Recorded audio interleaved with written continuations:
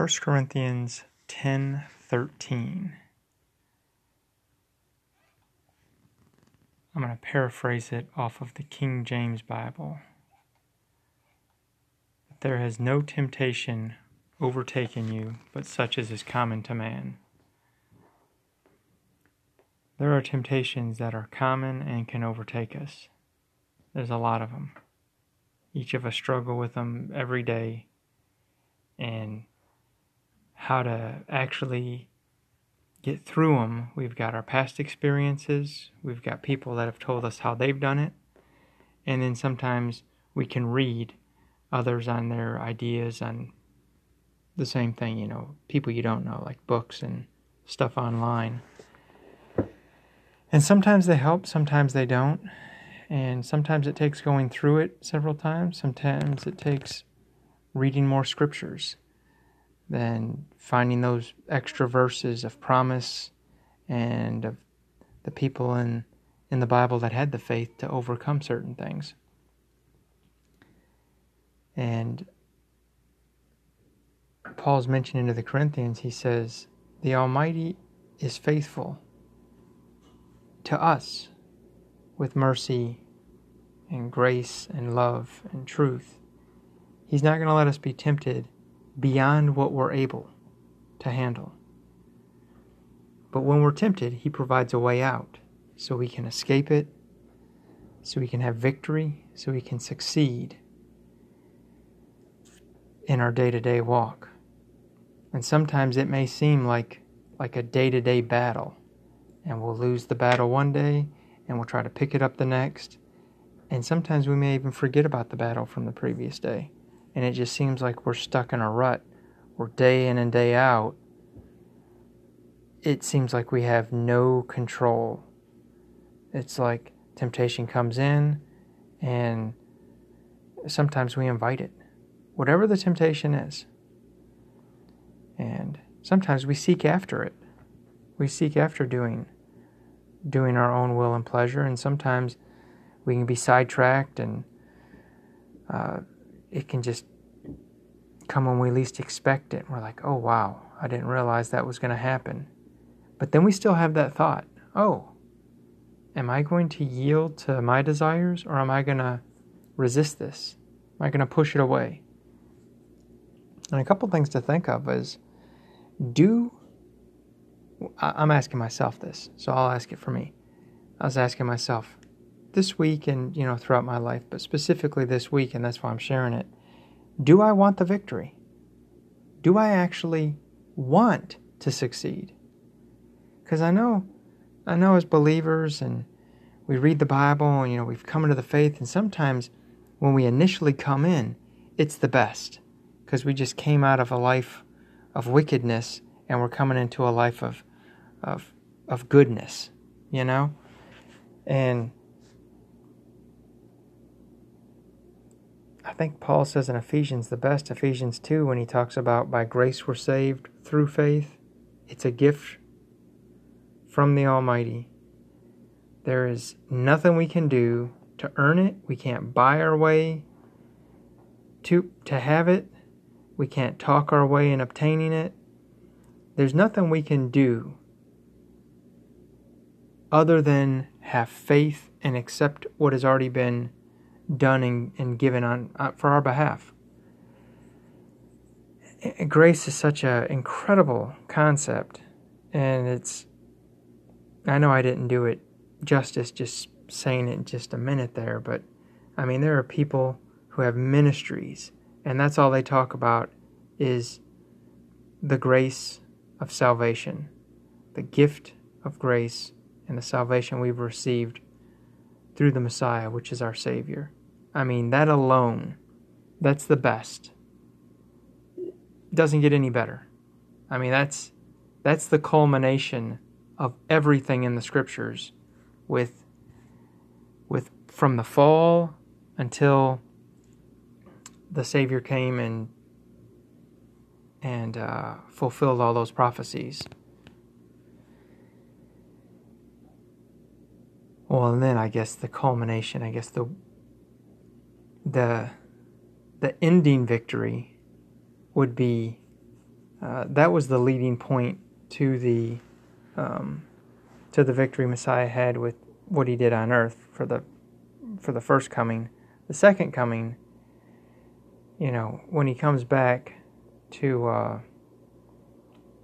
let me just say, instead of saying second coming, when he comes back and he puts away sin and he establishes the kingdom and evil is no more, and when the books are open and those who are written in the Lamb's Book of Life are given eternal life, like at that point, and the dragon, the devil, Satan, the enemy, the adversary, all the fallen angels, they're all thrown into the lake of fire.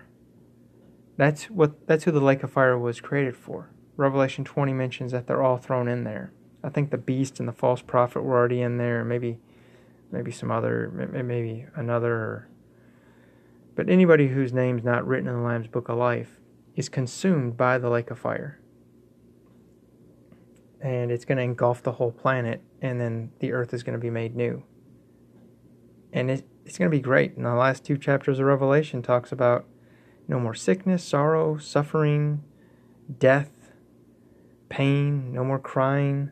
All those former things are gone. And all good things are going to happen at that point for eternity. Those who have accepted the Messiah as their Savior and are written in the Lamb's Book of Life, who have overcome this world, who had faith in the Messiah and kept His commandments, they're rewarded with eternal life. They're the ones who wanted to live their life according to His will. And so that's what I'm asking myself this week. I'm having some temptations, some trials come my way. And, when we break through the enemy's assault on our life, it's when He gives us strength to do it. But we have to want to do it. And then when we pray for the strength to do what we already want to do and what He has mentioned is good for our lives, that's the balance of not having a defeated life like I've had for years, where it's like, I want to do His will, but I really want to do what I want to do and then I feel bad for doing it, and then I'm like, I'm sorry, and then I'm like, help me to not do bad, and then I'll do good for a little bit, and then I'm like, okay, hey, I'm gonna have some me time here and do some bad. And if you've struggled with sin like I have, it's tough. Sometimes you can justify it. This isn't really sin. No, or this sin isn't so bad. Hey, there's a lot of worse sins out there. This isn't bad. Oh, it's not like I'm blaspheming. It's not like I'm committing sacrilege. I'm not, however we justify it. Oh, this isn't murder. Because murder's real bad in this society. So we're like, hey, as long as we don't kill anybody. But what if we hate somebody?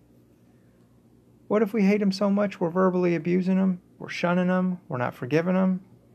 In our mind, we hate them. Well, the Messiah mentions us not to do that.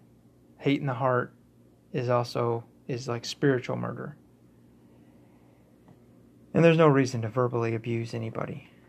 It's just, I think everybody's on the same page in knowing that all that stuff is bad. And if not, we read in Scripture how it's bad. How we treat people. We can be doing all points A through, 1 through 10. I'm doing this great. Physically. But mentally, like, are we fantasizing and lusting after someone else's wife? Are we, being jealous about something, someone, what they have, what they look like, what they can do, what we can't do? Oh man, I wish I could do that. And then it takes hold. It's a never-ending battle. And sometimes it can be exhausting. Well, 1 Corinthians, when Paul's mentioning the Corinthians, he says, hey, He says, there are a lot of temptations that generally affect us all, and they can overtake us. But He, the One, the Most High, He does not let us be tempted beyond our ability to resist the temptation, but He provides a way out so that we have an option to succeed. I mean, that's great. And when I read that verse, I realized that many times when there seemed like there was a temptation that came through, like, oh, I'm being tempted right now, and I was like, wait a second. I felt like I was cornered, you know? I was like, okay, what can I do? Because sometimes I'm like, hey, I guess this corner's not so bad. Sure, why not? And then sometimes I'm like, I'm either going to go straight through this person or I'm going to turn around and I'm going to break this corner down. You know? Whether it's a cave, a brick wall, wood studs. It's like I'm going to pray to scale it or to just bust through it. It's like some way I'm getting out of here. Maybe the sides. Maybe there's a side way. You can slip out the side. There's always a way. And sometimes we can feel stuck in that situation by stuff we've said, maybe pride, maybe feeling the pressure from other people looking, peer pressure. Peer pressure can be one or many, in a situation. We can be talked into it. We can say stuff I don't want to offend this person, so we say stuff that makes them think we really want to do it, but we don't. And they're like, hey, how about this? He's still giving me the green light to go. And really we're not. And sometimes you can lead up to a temptation, whatever that temptation is. But that's one part. And another verse I want to mention is, I want to mention this also. Pray for strength. Sometimes you have to pray that you want to have the strength. If you're struggling, you don't have the strength. Maybe, at one point, I prayed to just have the strength to want to do it, to want to do good and to not want to do bad, because I knew in my heart what was right. And it was just a tough time. Anyways, that'll be for this verse, and then I'll do another verse.